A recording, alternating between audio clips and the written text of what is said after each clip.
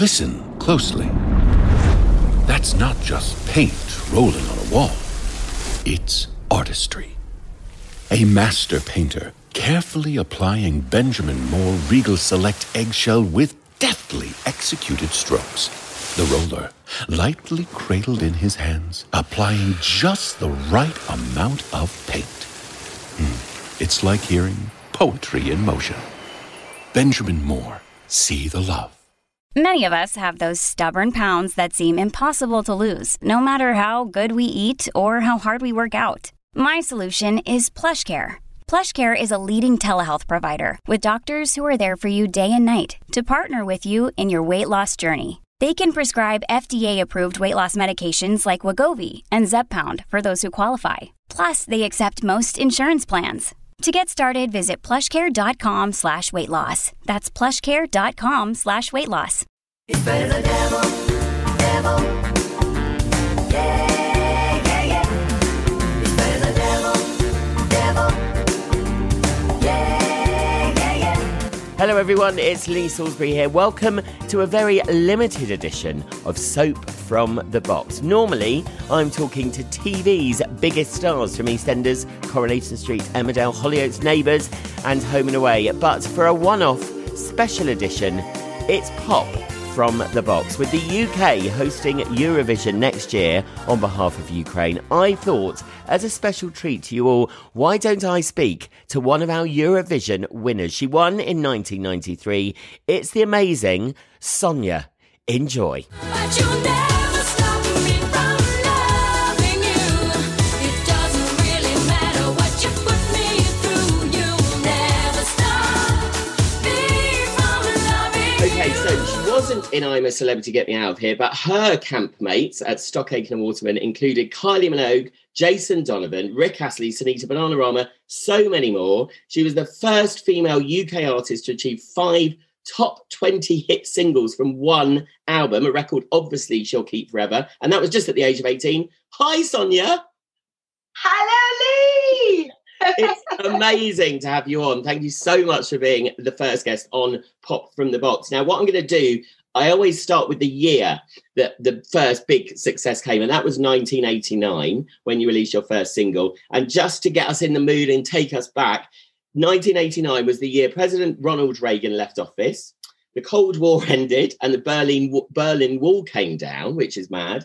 Sky TV started as the first TV satellite service, and ITV aired the first episode of Home and Away, which I think really takes you back to kind of how long ago it was now, 1989. Gosh, I know. Time's just gone like that, hasn't it? I know. And just to get us in the mood again, a little quiz for you, a fun quiz. Looking at how much things were in 1989, what do you think the Sun newspaper cost back then? Wow, about 25 pence? Oh, nearly 20p. 20p it was. A loaf of bread.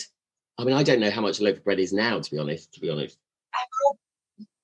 pence? Nearly 38p, not bad. And a packet of cornflakes. Cornflakes.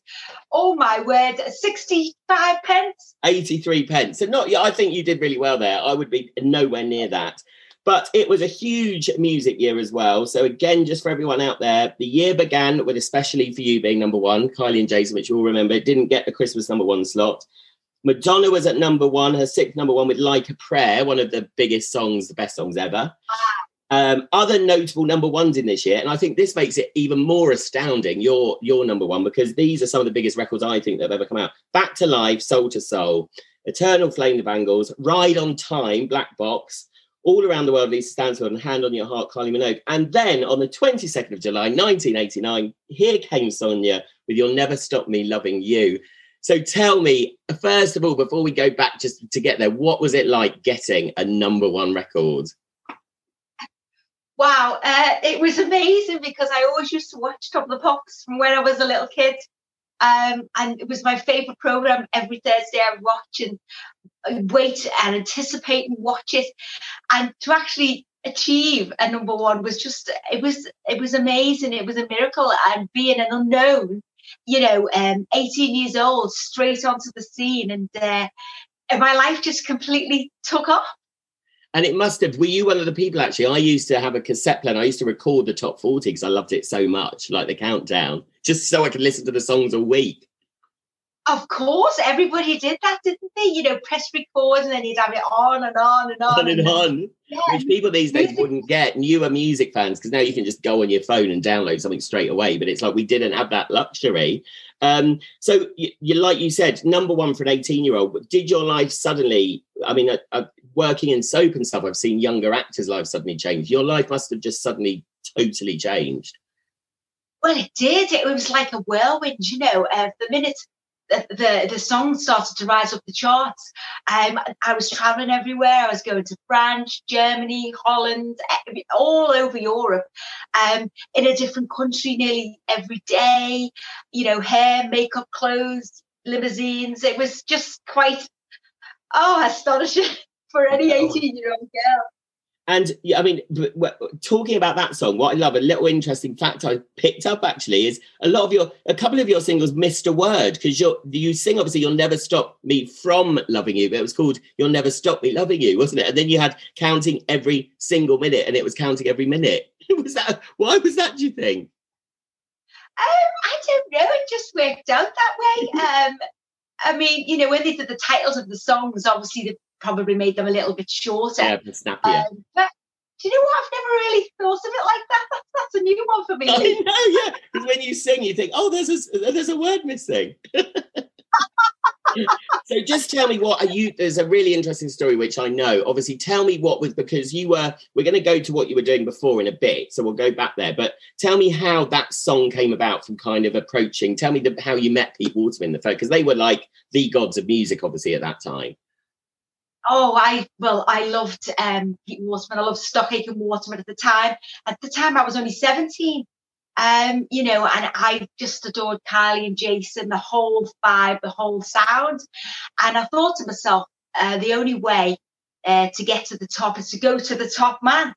And I found out he was going to do a radio show in Liverpool.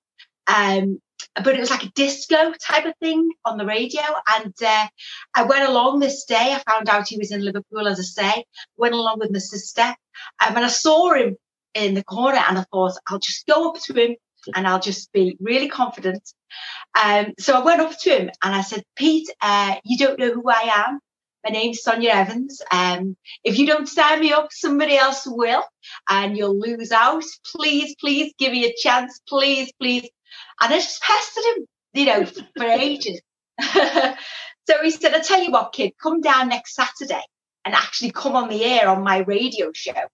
And we'll see what the public think," because all the kids used to listen to his radio station. So, of course, the next Saturday I went down there and he was like, "Okay, kid." So I went live on the air and sang for him. And all the switchboards were going crazy. "Who's this girl? Who's this girl?" You know. And then the following week he did a show called Hitman and Hair, which you probably know with Mick. Yeah, I remember that, yeah. And he said, "Come down and sing on that and we'll see how all the kids like you face-to-face live on stage." And that very night, we went for a curry with a few other producers who worked at the show. And he said, "Kid, I've got a record deal for you. Would you like to sign to us?" And that was when I was actually 17. But obviously, my record didn't come out until the following July. So, yeah. Oh, my God. So do you remember what you sang on the radio show when you first went into the radio?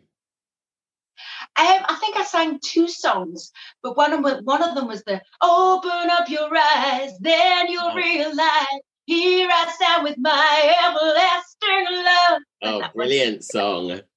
Brilliant song. And so what was it like getting, I mean, like you said, because you're a fan of Kylie and Joe, which everyone was, when you found out you were going to join that label with that stable of artists? I mean, it's probably like icing on the cake, isn't it? Well, it was just extraordinary, fantastic. You know, just to go into PWL, see all the discs on the walls. I had to pinch myself like a million times. You know, it was amazing. But before my record actually came out, we all went on tour together. We all went on the Coca-Cola Hitman Roadshow. And at that point, I never had a song or anything.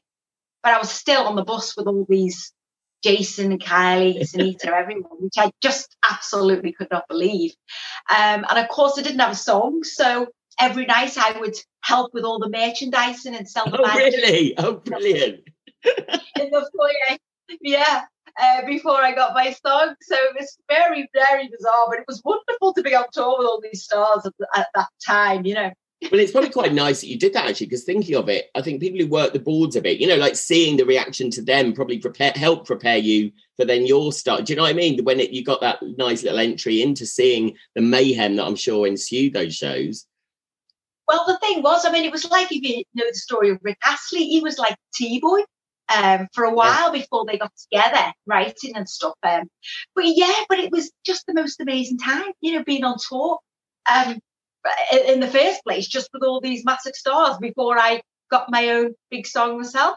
I know. And there was a nice review, actually. Music and Media commented at the time, the SAW, Stock Aitken Waterman backing of your first single. The SAW backing sounds like most of the other work they have done, but at least Sonia has a good voice. Oh, that was nice. Very nice. But the hit back... Oh, sorry. It was a formula that worked. Whatever they touched, it turned to gold, and everybody knew instantly that was a Stock Aitken Waterman song, and that was the beauty of it. That was the beauty of Mike. That was the gift that he had. Yeah, I think there was a point. I'm sure I've read at one point there was a point that every single top 10 record at one point was a Hit Factory song, and it was called the Hit Factory. So I'm just wondering. I mean, I've seen Kylie interviewed, and she says she was actually down in reception. She had flown over and she was down in reception, and they were like, "Oh God, we haven't got a song for her." And they popped upstairs and wrote, "I Should Be So Lucky." And she sat in reception before she came up, which is incredible. So seeing is, how was it? What was the Hit Factory like? I mean, obviously, how long did it take you to record your first single? What was like? How long was it until you went in and recorded it to the release of that first song? It wasn't very long at all, you know. What happened was, as I say, I was on the Coca-Cola Roadshow, and Pete came in one day and said, "Listen, kids, you better go into the studio. Mike wants to record with you. We reckon we've got a song for you, you know." I was like, "Oh my God, okay, I'll go." So I went into the studio, obviously met Mike, and he kind of just wrote it like in no time, really, once we got the hook. But as soon as I heard "You'll Never Stop Me," the hook, I knew we had something. And I think Mike did too. And then I was just adding a bit like, oh, bits and bobs. But it was literally written, I would say, probably in about an hour, something like that. Wow, which is incredible. And for anyone that hasn't heard it, I'm going to play a quick bit. Even when you're home, you won't pick up your phone and take my call. When I see you on the street, you stare down at your feet, you won't talk at all. It's so catchy. And I think it still sounds like it could be a huge hit today. So you did your first music video as well, which people can obviously watch online with a gorgeous tall hunk. I mean, what was that like as well? Because music videos at the time, nowadays, I don't think, you know, people sometimes don't even make them because it's all changed. But music videos were key to the success of the song as well. What was it like going in to record your first music video? Well, it was brilliant. I really, really, really enjoyed it. But I was quite surprised when they got the tallest man in the world, considering I'm 5'2". There's a I was brilliant, like, there's a brilliant really? bit. It's a really badly done, I suppose, now because of special effects, a split screen where you're sat obviously, and they put the stool as high as it can go, and he's still taller than you. Well, I said to the director, I said, "Is there any chance I can put a pair of high heel shoes on? Just to try and make it better." And he's like, "No, we think it looks cute. Just keep flat shoes on." I was like, "Really?" But it's funny because now when you listen to the words, I was kind of a stalker. Yes. You know, you put When on you're his passing in the back street, he looks down at his feet. and he won't talk. So he obviously didn't want to know, but I never got the hint. Oh, yes. And how, I mean, you're the model, or I was a dancer, model, actor, probably, I don't know what he was on the Vic. I watched your first Top of the Pops performance earlier as well, and he was with you there. It carried on that love affair with your dancer. But it was hilarious. When the director said jump on his back, I was like, "Are you sure? Is this gonna work?" But we did have a laugh. We really did. It's a really fun video. And then obviously you talked about going to Top of the Pops. And I suppose I watched it earlier thinking he was probably just as nervous as you going to Top of the Pops, big part of it. But what was that like going to Top of the Pops when you I think it was Simon Mayo and I think Simon Parkinson was his name, who introduced you on that show, your first one, I think. What was that like? Oh, wow.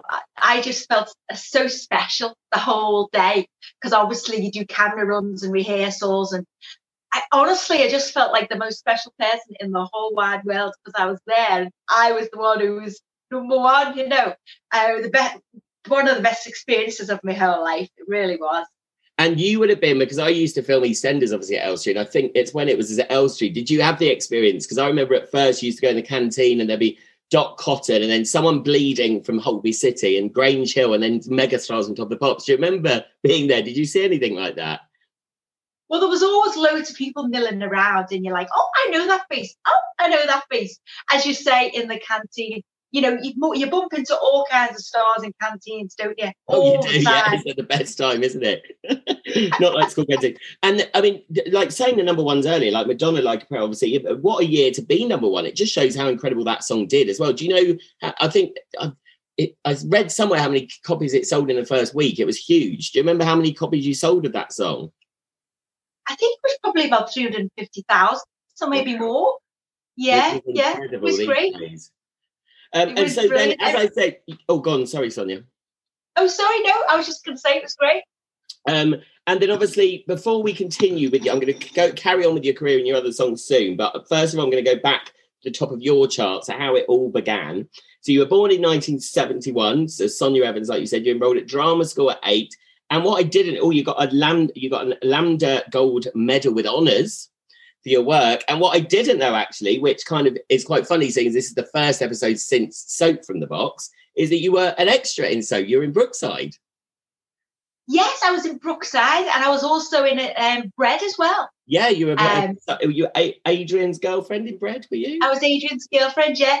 Well, the thing was, as a kid, from 8 years old, I knew I wanted to be on the stage and also an actress, a singer, actress, all-rounder, really. So I went to drama school. I went to lessons, singing lessons. I had the bug from the age of like 8 years old because I won a talent competition when I was 8. And ever since then, it was just I was on this mission. I was on this road to success. And was it? Did you have in it like from 8 or whenever when you went to drama school? Was it always music at like a tiny bit above drama, or was it undecided? Do you know what I mean? Did you just know you wanted to be in the industry? I just wanted to know. I wanted to be in the industry. I was very, very passionate about drama. I mean, to be honest with you, I still am. Because I really worked hard to get me honours in Lambda, and I really seriously enjoyed it. It was just a case of what I got a big break in first, So of course I went all hands down to get to Pete Waterman, and of course up until I met Pete Waterman, I was doing loads of demo tapes. I was traveling around, going on to social clubs. I was doing all kinds of stuff. I'd do panto, extra work, and I got my equity card. Oh, right. So it was very much started at the bottom, doing all the, social clubs galore, which put me in good stead for working the stage. Well, like you said, I think that is the best route in as well. I mean, working with people like Barbara Windsor, who started from the bottom. I just think that it's changed so much nowadays that people can just, be a social media star and have a single out. But I think nothing can prepare you for it then. Do you know what I mean? Because I think you've got to almost start from the bottom to appreciate everything. Well, that's it. I mean, if you can entertain people in a social club who just want the pies to arrive or the bingo to start, if you can keep their attention, you're pretty much okay. But just working a stage, working an audience, a live audience, there's nothing to hide behind. It's just you and a demo, a backing track, and you've got to hold their attention. There's no big costume changes. It's just on a tiny little stage, So it really, if you can conquer that and get, you can conquer anything. Everyone says that actress-wise as well. You're right, because I think I spoke to one actor who said his smallest audience was 3 people in a session. But he said you have to kind of treat it like a normal performance and just really impress still, because you never know. You never know who those 3 people might be. Exactly. Doesn't matter how many people are in the audience, then people have paid, so you do the same performance as you would do As anyway. normal, yeah. And then you also, I mean, this was after the first single, I think, but you also did a game show, The Better the Wetter, with Ross King on Saturday Morning Kids TV. And I bring that up because Saturday Morning Kids TV, when I was lucky enough, I worked on Live and Kicking and the Saturday Show early on in my career. And just going back to 1989 and that time, like Saturday morning TV was like the pinnacle as well, wasn't it? Of being, that's what all the kids watched, what we all watched. And if you must have appeared on Saturday morning TV with songs as well. I mean, it was like huge, wasn't it, back then? People wouldn't understand now. Wow. Well, I was on the TV nearly every Saturday, actually, with all my singles. But it was great because, as you say, it was the best TV ever. Every Saturday, all the kids would get up and they would never have the TV on all morning. The mums would be hoovering under the feet around them. Totally, The toaster. And then, it was amazing because we not only did you sing your single, you did all little scenes. Like I used to do Ghost Train all the time, and I used to sing to remember Nobby the Sheep. Yes. And, I was on so many. Did you ever get to do the best one, which was our competition actually on Live and Kicking? I don't know whether you were in the charts that time. Was when Anton Deck did the Friends pastiche with Kat Deely. Do you remember that? They did their own version of Friends. That. Did you ever go on that? I wasn't on that one, no. But I did a lot of work. I did a lot of work with Anton Deck.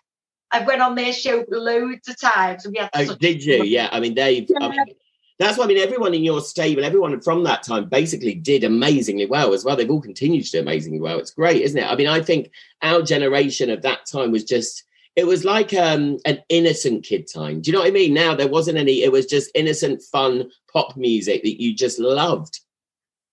Well, that was it. It was innocent. It was fun. All the mums and dads loved the music because, as you say, it was innocent and it was just so much fun. And those Saturday mornings were just full of fun and games, and it was brilliant. And they felt like they could entwine with their pop stars because they knew them. Yeah. You know what I mean? Yeah. They could really relate to them. Definitely. I mean, I remember. We'll go back to your, once you're in the charts, and just to give people facts about Stockhagen and Waterman, because I suppose you could compare them to, Simon Cowell nowadays, but they had 100 UK top 40 singles, 40 million records sold. They earned an estimated 60 million, which we'll never know is true. But as we said, your stablemates, I mean, I've always seen it, and this isn't meant to be rude, that Kylie and Jason were like the king and queen, and you and Rick Astley were the prince and princess. And like you said, I mean, how close did you, what was it kind of a stable of competition, because obviously you're all competing against each other, or was it quite a friendly stable of people? I mean, how often did you interact with each other? Do you know what, it was really friendly, and you know what, you just got a sense of just such proudness of being a part of it all, because it was just a miracle what they did. And they have compared it to Motown, actually. Yeah. Because that was kind of like a hit factory stable where everything they touched turned to gold as well. But it was quite amazing because, you'd have Kylie coming out one minute, I'd be in the next, and we'd be like, hi, and we'd all catch up. But honestly, it was really a lovely, friendly, exciting atmosphere. And song-wise, because I remember when Kylie released an album, it had Turn It Into Love on, and then Hazel Dean released Turn It Into Love in the UK. Was it, again, were songs often kind of given to people and then thought, oh, it's better for someone else? Or did you often see songs that you were like, oh, I really want that song? Oh, well, there was a few Kylie songs that I wished I would have got. There was one called Never Too Late. Never Too Late. Oh, yes. Oh, and that's a very new song, actually, yeah. Yeah, I mean, but do you know what? I was really happy with my songs because I think Mike wrote them individually for each of us. But yeah, there was a few corkers that you've got, oh, I wish I would have got that one. Yeah. That's the way life goes. And so I'll just list another couple of the people that you were in the stable with, and just give me your three tops. See, there was Kylie Jason, there was Rick Astley, Bananarama, Mel and Kim, the Raynor Girls, Brother Beyond, Pepsi and Shirley, Hazel Dean, Big Fun, which we'll get to in a second. I mean, who were your ones that you were like, oh, I love these? Oh, my, do you know what? I loved all of them, really. Yeah. They were all loved. I mean, I was especially close to Big Fun, definitely. And me and Sunita were very close. She's dead funny. Well, we've done numerous shows together since then. We've done a tour. We went around all Helsinki. We went everywhere together. Wow. And she's just Yeah, she's just funny. She's brilliant, actually. Yeah, so and I've done shows with Lonnie Gordon as well. Yeah, We oh, went yeah. to we went to South Africa together only a couple of years ago, so she's great. Yeah, I see Jason all the time because we still do loads of shows together and festivals. We went on a sailing on a boat a couple of years ago Oh, did you? together. Amazing. Yeah, so our paths cross all the time, all year, especially not this year, I obviously. know. Oh no, yeah. And You know, but, when you do the festivals, when you look out, is it kind of, is most of the audience have grown up with you? Is it kind of a big, reunion for the audience as well? Or do you see new fans, new kids kind of coming to those shows as well? Well, it is absolutely fantastic when you look out because there is obviously our age, but they've brought their kids. They love the music. And it's quite extraordinary when you're watching and these kids are like 7 and 8 singing your lyrics back to you. And you're like, wow, so it's going on from generation to generation, because as you say, the songs still hold up brilliant today. And honestly, there's kids in the audience of like 8, 9, 10, 11, 12. So you're like, yeah. Oh, that is really nice to see, actually, isn't it? And then talking of Big Fun, you obviously there were a couple of charity songs. Well, one of my favourite songs of yours actually was the one with Big Fun, You've Got a Friend, which I thought was amazing. And then obviously you did Band-Aid 2, which is humongous as well, where I read that actually Bob Geldof asked Pete Waterman to do it and Pete Waterman actually postponed his wedding so he could do it. But do you remember... Yeah. That must have been mad to kind of, because Band-Aid, A, of course, it's for an amazing cause, but B, the original was obviously so, prolific. We all remember it. How was it like when you knew you were going to be a part of a massive, huge record like that? Well, to be honest with you, I didn't know what was happening, really. Obviously, Band-Aid 1 was iconic, wasn't it? Amazing. But I just got a call on a Sunday morning. Seriously, I thought I had the day off. And assistant phoned up and just from the office and said, listen, you need to get down to PWL like ASAP for something really important. And I said, what? No, just come. I said, well, what will I wear? Just anything, just come. And I was like, oh gosh. And then I remember pulling up outside PWL and the crowd was there and everyone was there and Ross was dancing at the front of the door and Jason was there. And I was like, what is happening? And then I got into the PWL and everyone was running around.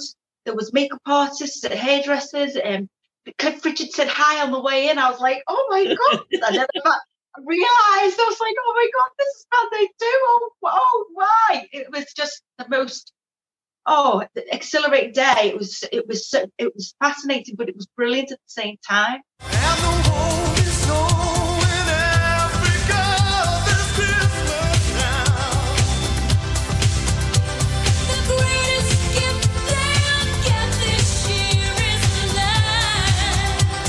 I always wonder what do they do? Do they give you your line or do you sing it all? Do you do your own record and then they divide it up in the edit kind of thing? How does it work? Well, basically, Mike worked out who he thought would be best for each line. And I think he realised that me and Lisa Stansfield's voice blended really nice.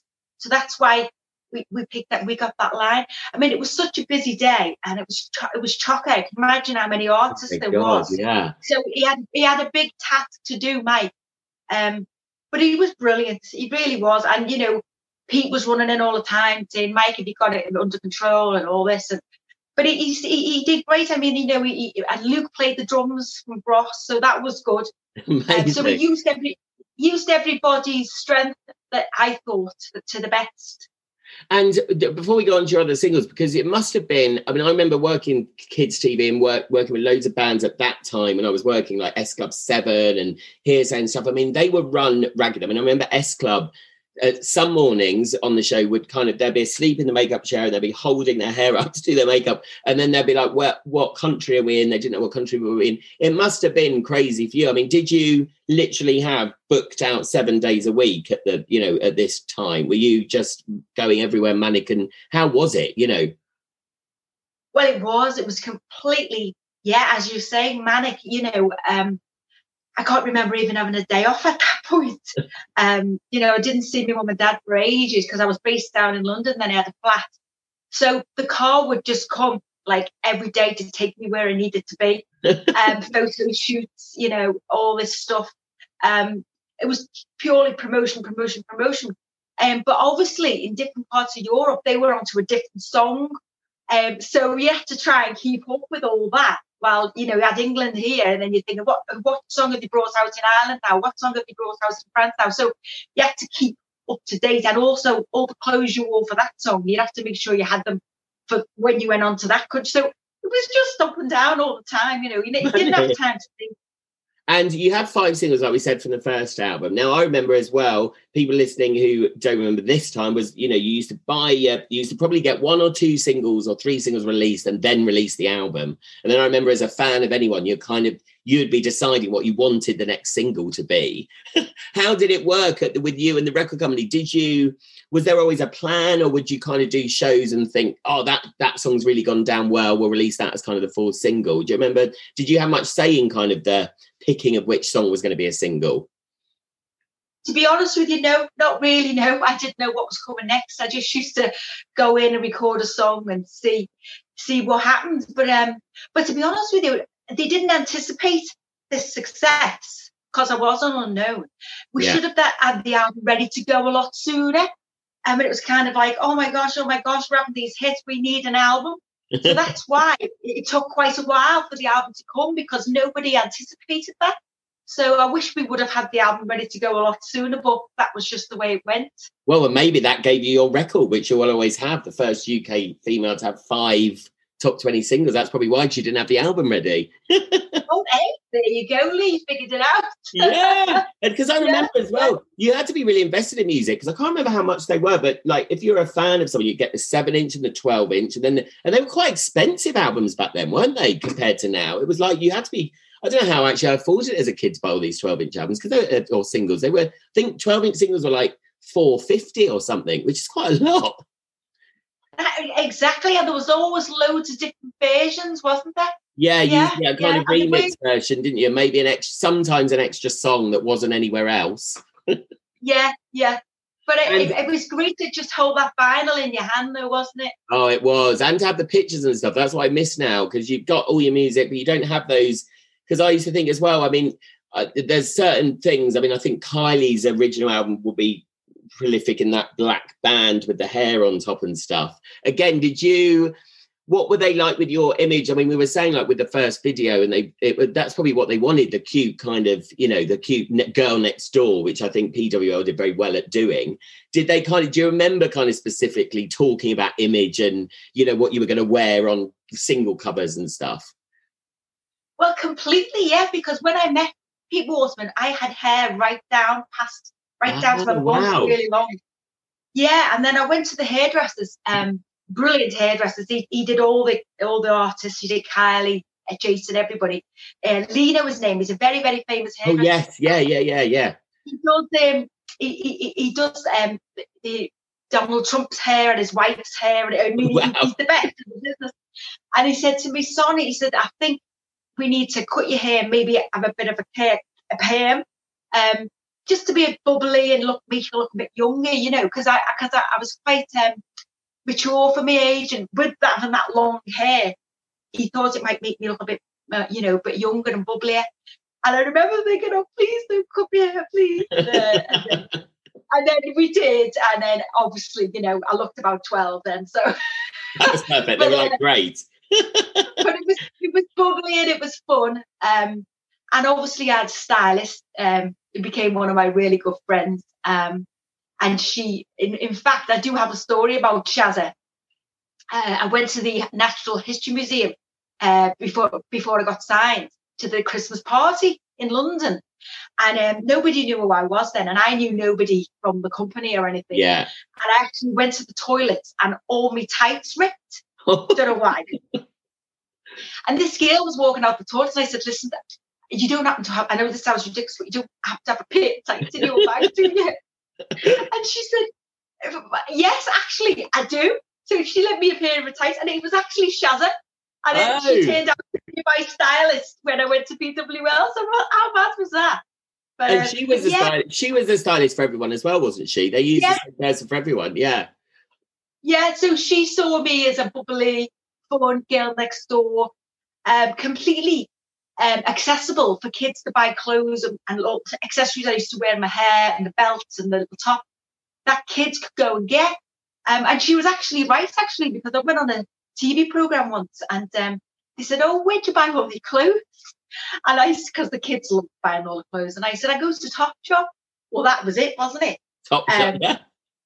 Yeah. So I got a phone call from Topshop actually after I gave them that little bit of a plug, and they gave me thousands and thousands of pounds, closed the shop. Wow! Wow! Oh my God, that's brilliant. They closed the shop. Because all the kids used to go to Topshop, you see, to buy all to be like the pop stars, didn't they? I mean, you must have felt very special then. That's like, I think that's, I've only heard that for like Michael Jackson, where they closed the whole Topshop in Oxford. Was it on Oxford Street as well, the big one? Yeah. Yeah. You were like this. It was amazing. I couldn't grab anything quick enough. I just couldn't grab. It was brilliant, honestly. Every girl's dream. Oh my God, that is every girl's dream. And what did your family make of it as well? Because did you come from like a showbiz background, or was it all new? Were you like the first person to hit these kind of big lights? Well, I've got two sisters who sang, and we always used to sing at home and stuff. They're brilliant at harmonising and stuff. But I've actually got, I don't you remember the Vernon girls? Oh, I do remember that. Yes, yeah. One of my aunties was one of them. Oh, wow. And one of my cousins was in Our Kids. Remember? You just might see me cry. Oh, yes. Oh, wow. Yeah, one of my cousins. He actually got to number 2 with that song. Brilliant. Oh my God, well, that is an impressive family background then. Yeah, so there was always music around. I mean, my dad is one of like 12 kids, and most of my aunties and uncles played an instrument. So every time we went round, we'd all sing and play. So it's always been a big part of our family. And who did you take with you? Because obviously when you went to around the world and you were still quite young, did you take turns with sisters or mums or friends? Who was your kind of person that used to go with you everywhere? Well, the main person was really Sally Atkins, who used to look after me at PWL. But I did take, I took one of my sisters to Brazil.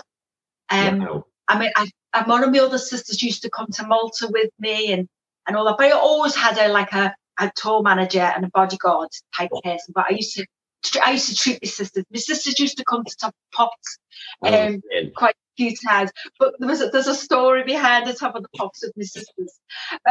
One of my sisters used to work in a shop where you I'd take measured and work with Sorry, my dog is just excuse my dog, I think has had the postman. But it's sorry before Sophie Ellis Bextor's with her kitchen discos made it okay, hasn't she, for things to be going off in the background.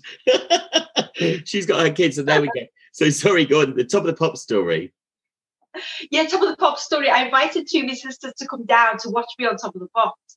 And my sister used to work in a fabric shop then, where you'd measure fabric out and give it out and stuff. And she said to her boss, I'm awful ill, I cannot come to work the next couple of days. I'll just have to stay at home and rest. And he was like, well, we really need you. We're really short-staffed. And she was like, no, I can't. I really can't. When we got to Top of the Pops, I think it was Simon Mayo or Bruno Brooks grabbed her up the stairs. Oh, no. And she was going, no, they can't go on the street. No. Bruno's going, don't be so stupid to go as you can. I think it was Bruno Brooks. And then it went out and he said, here's Diane and she's Sonia's sister. Oh, no. And that was it.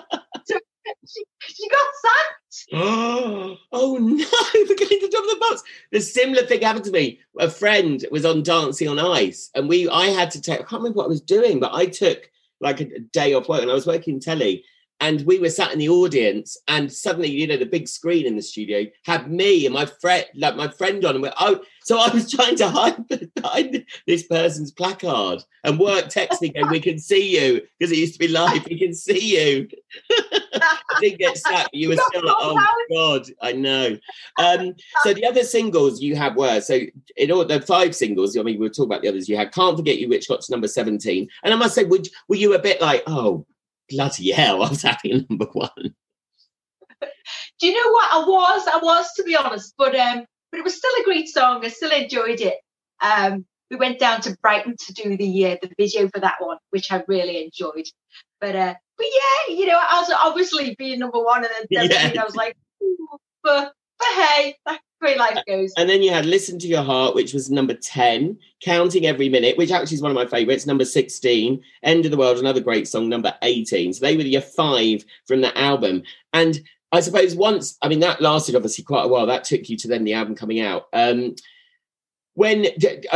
obviously say they're a lot tight. Do you start getting in that environment though, a bit kind of like, oh, I would love to go in a different direction? Do you know what I mean? Because it's quite intense and stuff. Do you start thinking, oh, I'd love to do my own songs?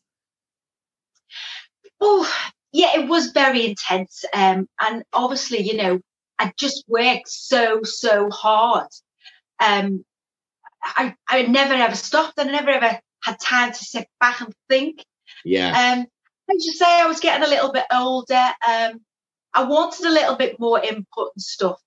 And it was nice to just take a break and revalue everything and just have a think and just be, a teenager again. I for know, a bit, yeah.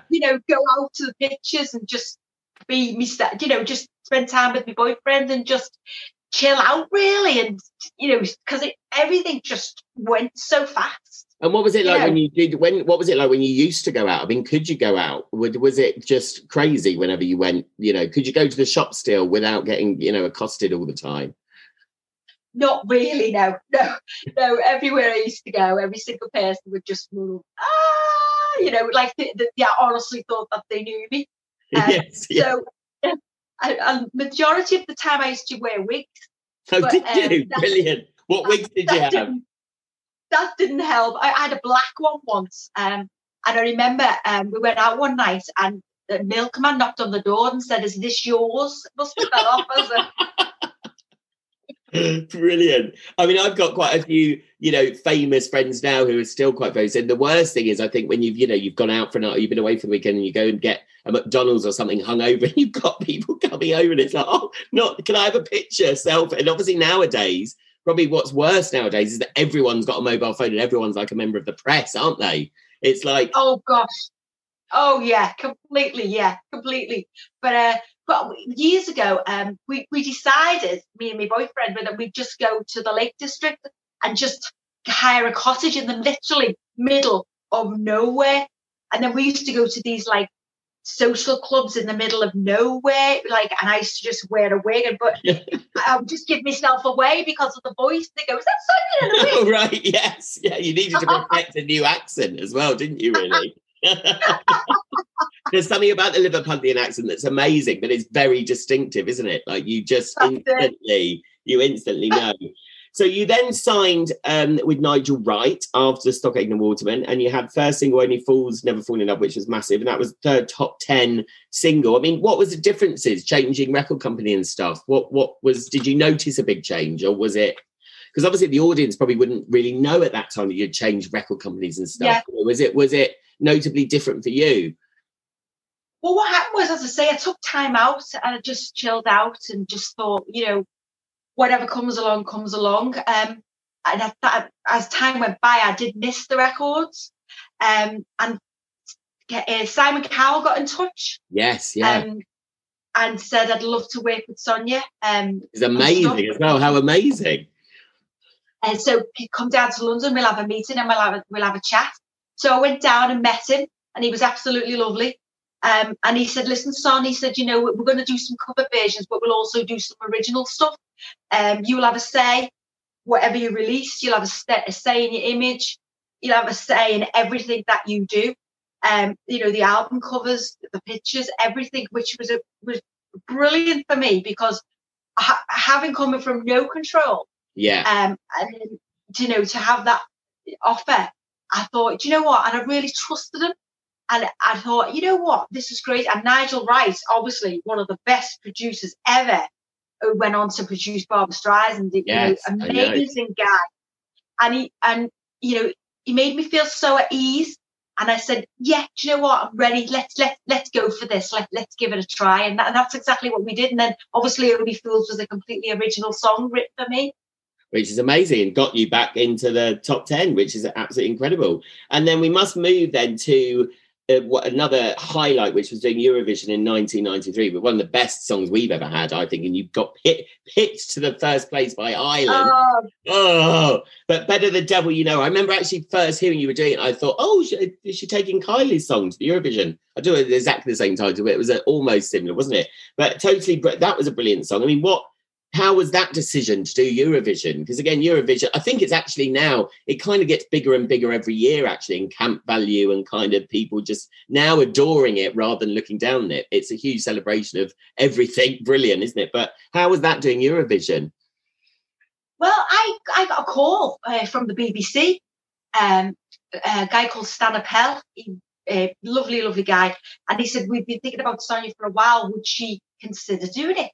And of course, at first you're like, it's quite daunting to think, all those millions of people going to be watching you and everything.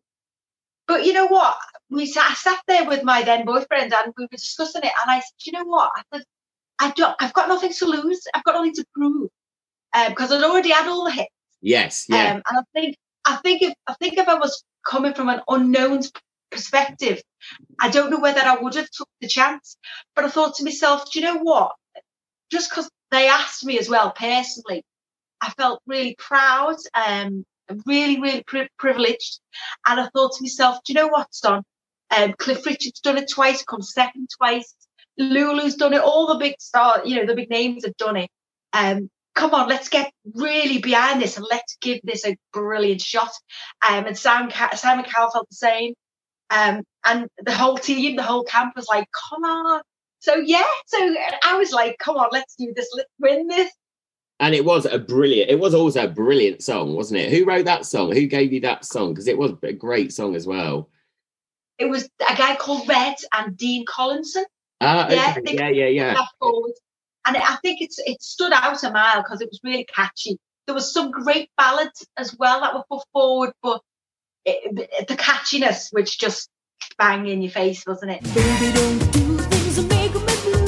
You know my love is always true. Baby, don't do things that make me cry. I just can't seem to sleep at night. You know I love him. And you're so right, because I know, like Samantha Womack, who I know, obviously she was Sam Janus that she did it. And she said she fell apart because obviously, she hadn't got the experience singing. And obviously you're live. And I don't know how many million it is. It's something ridiculous how many million are watching all around. I mean, what do you remember that feeling walking on stage that night going, oh my God, this is it? Do you know what? I never ever had that feeling because I was there for 10 days before. And every day you do 2 camera runs. And then you go into a room and you check all the camera angles and you see what you can improve. So it's a very, very long process. And in the end, to be honest with you, Leah, I was like, I just need to do this now. Yes, I just want to get it over and done. I want to do this now. But do you know what? I know it sounds crazy, but there was no nerves. It was more of like a perfection in my mind. I'm thinking, I've got to do this. I've got 2.5 minutes to make an impression. We've got 25 songs and I've got to keep in the people's minds. Yeah. But good enough. I was on 19. Which was a good place to be on. Yeah. Thank God I didn't go first because I couldn't imagine that. No, God, yeah.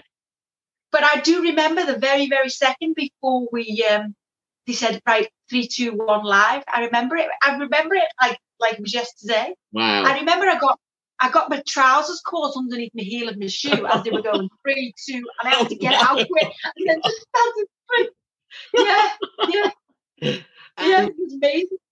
And I mean, saying that, like looking at what shows, I mean, now I suppose what the equivalent, not the equivalent, but, in its prime, X Factor obviously was watched by the whole country. I mean, can you imagine putting yourself in the place of, again, being a brand new artist that's going to sing live in front of Simon Cowell, but also, however, 12, 13 million people that used to watch it. I mean, can you imagine doing that? I mean, again, what do you feel about that? I mean, it all credit to those people, isn't it? Because it must be so hard having no experience and going live again on a show like that. It's kind of the way music's changed. You kind of have to perform like that instantly. Well, it's getting back to, the groundwork. I mean, as I say, I built up from like 14, 15. I did all the social clubs, all the clubs, everywhere. So it was just instilled in me when the lights camera go on. You off Just you do go. it, You know, yeah. it's that you just do it, and it's experience, isn't it? I suppose. You know, I mean, I've been in the industry now, well, with the record deal for what 30 odd years, so it's just like second nature to me. Even now Totally. when I go on stage. But could you imagine going on, say if it was now, it was your time now and you were back being 17 again and the option was going on something like X Factor, like how does that make you feel? Do you know what I mean? Do you think that would be, do you think it's got harder, I suppose, to make it? You know, you went up to Pete Waterman. How do you think it's changed over the years to what people do now? Like, could you see yourself going on X Factor and accepting that? Do you know what? I probably would have done if I was 17 and there was shows like that around. I probably would have done that. Yeah. But it's all about your confidence as well, isn't it? But it's a bit sad for artists now who, as you say, who are nobody and they want to make it something of themselves and they've got no experience. I mean, you must be like a rabbit in I headlights. You know know, what I yeah. mean? Oh, God, yeah. You've got to think to yourself, you know, I've got to stay in tune. I've got to hold myself up. I've got to smile. I've got to look like I'm not, you know, my head's not like my stomach's not like a washing machine.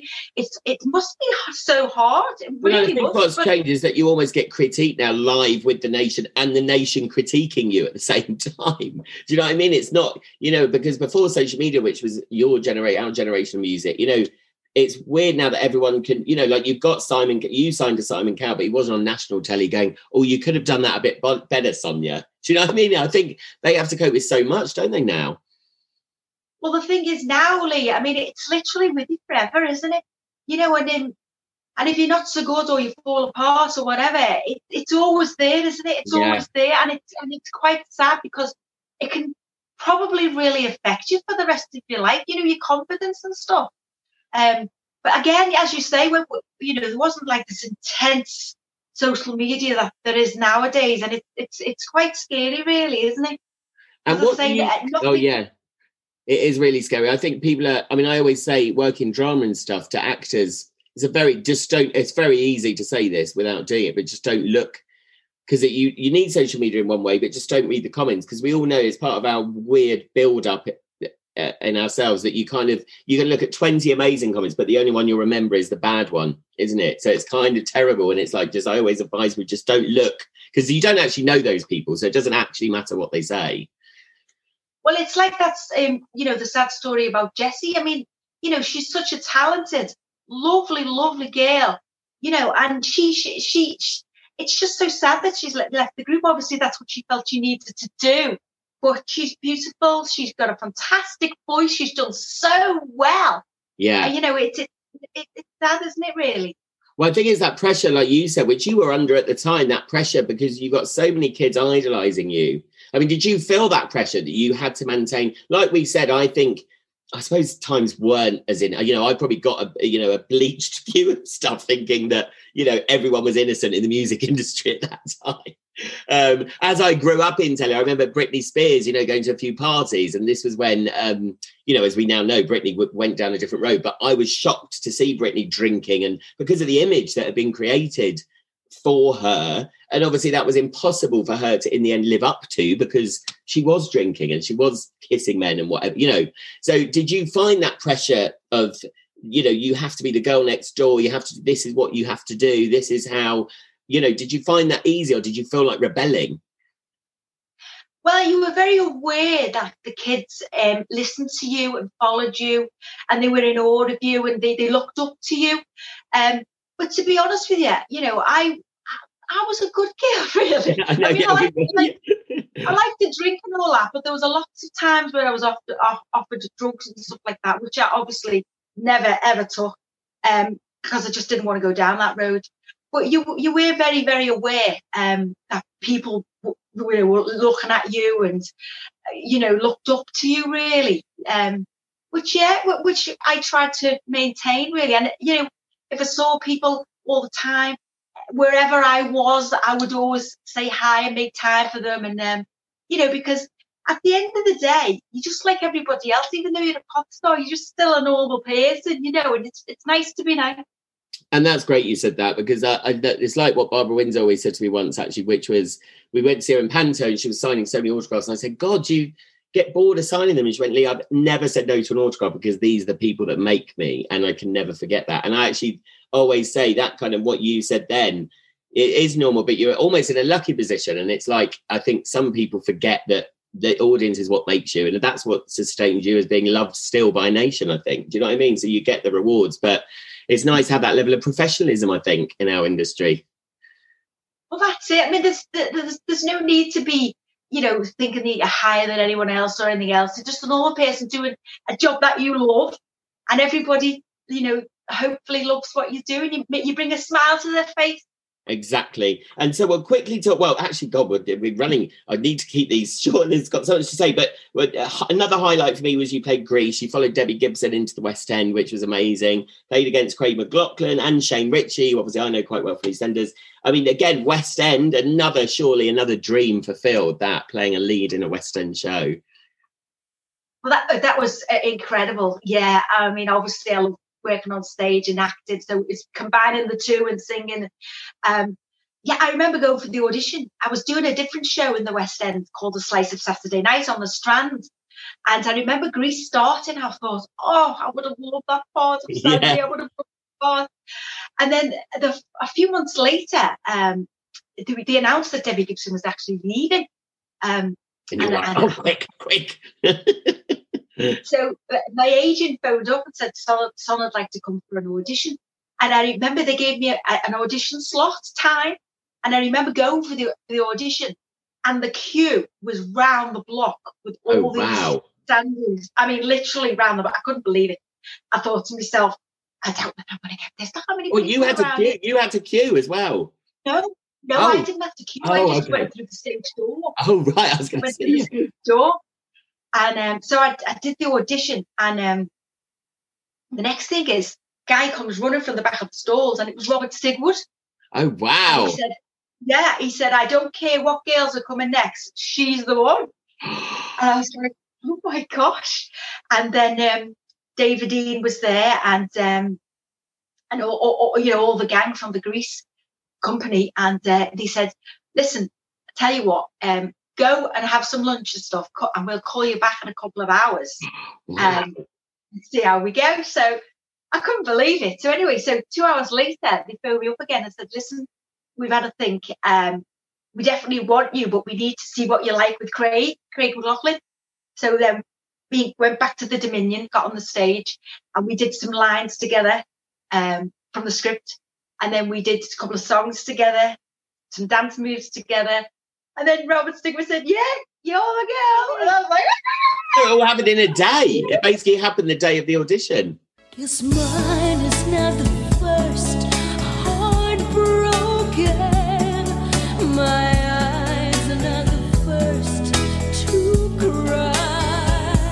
So then I phoned my mum and dad. They were like, oh my God. And then Robert said, will you stay down tonight and watch the show with me in my royal box? And I was like, oh my gosh, oh my gosh. And I didn't really bring anything else to wear fancy, because I didn't think down. So again, I was with my boyfriend, so we had to go and hire a suit, and I had to try and find something to wear. And I was like, no. But we were in the royal box, and Robert Stigwood having champagne. Wow, that's amazing in itself. And then what's it like? I always think going into a show like that, obviously Debbie was in the part before you. Do you watch it do you separate yourself from the performance? Do you know, or is it, I always think, is it best? I was going to ask you if you'd seen it with her, or did you decide not to because it's quite hard if you see someone else playing the role? I mean, obviously we all know Olivia Newton-John, but the stage play is quite different. Yeah, the stage play, remarkable. I only watched it that once with Robert, and then I made sure that I didn't really go and watch, because obviously the show was still going on while I was in rehearsals. Yeah. So I made a point of not going to watch it again, and kind of wanted to put my own spin on it, But it was a truly amazing show. It really was. To be part of that, the set was amazing, the songs were amazing, and every single night, it felt like you were singing them for the first time again. It was so brilliant. Well, I mean, we've all done them at karaoke, we've all sung all those songs. So to do it, actually get paid to do it again, how incredible in the West End. It's not like you even need to learn the words because you already know them. I did have to go to a voice coach, though, for quite a few weeks. Which was really a because I never got to see you in it. So did you did an accent? Yeah. I did it in American, so it was good. That was a challenge, but a real good one. That was amazing. And then obviously you've done things like, I mean, some of the highlights, you've done so much since. In 2012, you all got back together again for the Hit Factory Live event at the O2, 25 years on from the original. I mean, that must have been incredible, kind of seeing everyone and being on tour and reliving. I mean, was it kind of like transporting yourself back 25 years when it all happened? Oh, it so was. It so was. What an amazing night. Yeah, just hearing all those songs again, hit after hit after hit, and obviously bumping into everyone again and having reminiscing. And of course, like my little daughter, she was only 2 at the time. She came on the stage with me at the end when all the fireworks went off, and it was just the most brilliant. Oh, so proud. Such a proud moment. And then before this, obviously, I met your daughter on here quickly. I mean, does she know? Is it weird? Does she know how big Mummy was back in the day? You know, is it weird for her to see? Has she seen all your old pop videos and stuff? Oh, she sees everything. She comes on tour with me all the time. She comes to the shows. In fact, she's a fabulous little singer herself. She plays the piano. She's just wow, brilliant. And I'm just telling you now, watch this space because she is absolutely brilliant. Amazing. Honestly. Yeah, and so she's a fan. She's not embarrassed. She's a fan. You know, like loads of kids, loads of my actor kids are like, oh, Mum, as if you're playing her. Oh, she's not embarrassed at all. She loves like, yes. She comes on the stage with me, like, dancing and things. Oh, I love that. And then, like you said, you do loads of festivals, Rewind Here and Now, and you signed, I think, are you still with Energize Records? I'm not with Energize anymore. Oh, you're not with Energize anymore. So what's the plan? What's the plan now? What's the plan for obviously still playing? I mean, what I love now as well, and I think this has changed in the last, say, 10 years, is there was almost this kind of like looking down on looking at the past. Do you know what I mean? But now, I mean, so many bands have got back together. Obviously, even recently, Steps have come back together. You know, it's seen as a brilliant thing now to celebrate. I think Kylie, for a while, almost didn't want to go back to the past, you know, because you don't feel cool. And now she's obviously celebrates it to the hilt as well. It must be great that that there's probably loads of opportunities there for people to relive. It's not like you need 10 more top 10 records. You can kind of celebrate what was huge. Oh, yeah. I mean, everybody still loves all the music, you know, because as you know, songs, they're a story of your life, really. You remember where you was at what time a song was out. And as you say, you know, all the festivals and all the shows, they just get bigger and better. And I love it. I'm so proud, you know, I really, really am of everything that I've done and all the songs and the fans have followed me all along the way. And, you know, yeah, I absolutely love it and I embrace it. And I'm going to end with a song I asked you ages ago, and I don't know whether you've forgotten or not, but a song you wish you'd recorded. Yes. Yeah. Was it Never Too Late? Oh, it was Never Too Late. Give us a little burst of that, Sonia, to end the show. Oh, never too late, we've still got time. It's never too late, you can still be mine. It's never too late to change your mind. Amazing. Well, listen, thank you so much for being a guest. It's been an absolute pleasure and honor to talk to you. Huge fan. And I'm so glad. And what I was saying at the beginning to everyone is you don't even look any different, which is so annoying. You look amazing. Thank you so much. Thank you. And we'll look forward to what is coming in the future. Let's hope we're working together on a soap for some days. Definitely. Soon. I'll hold you to that. Thank you so much, Sonia.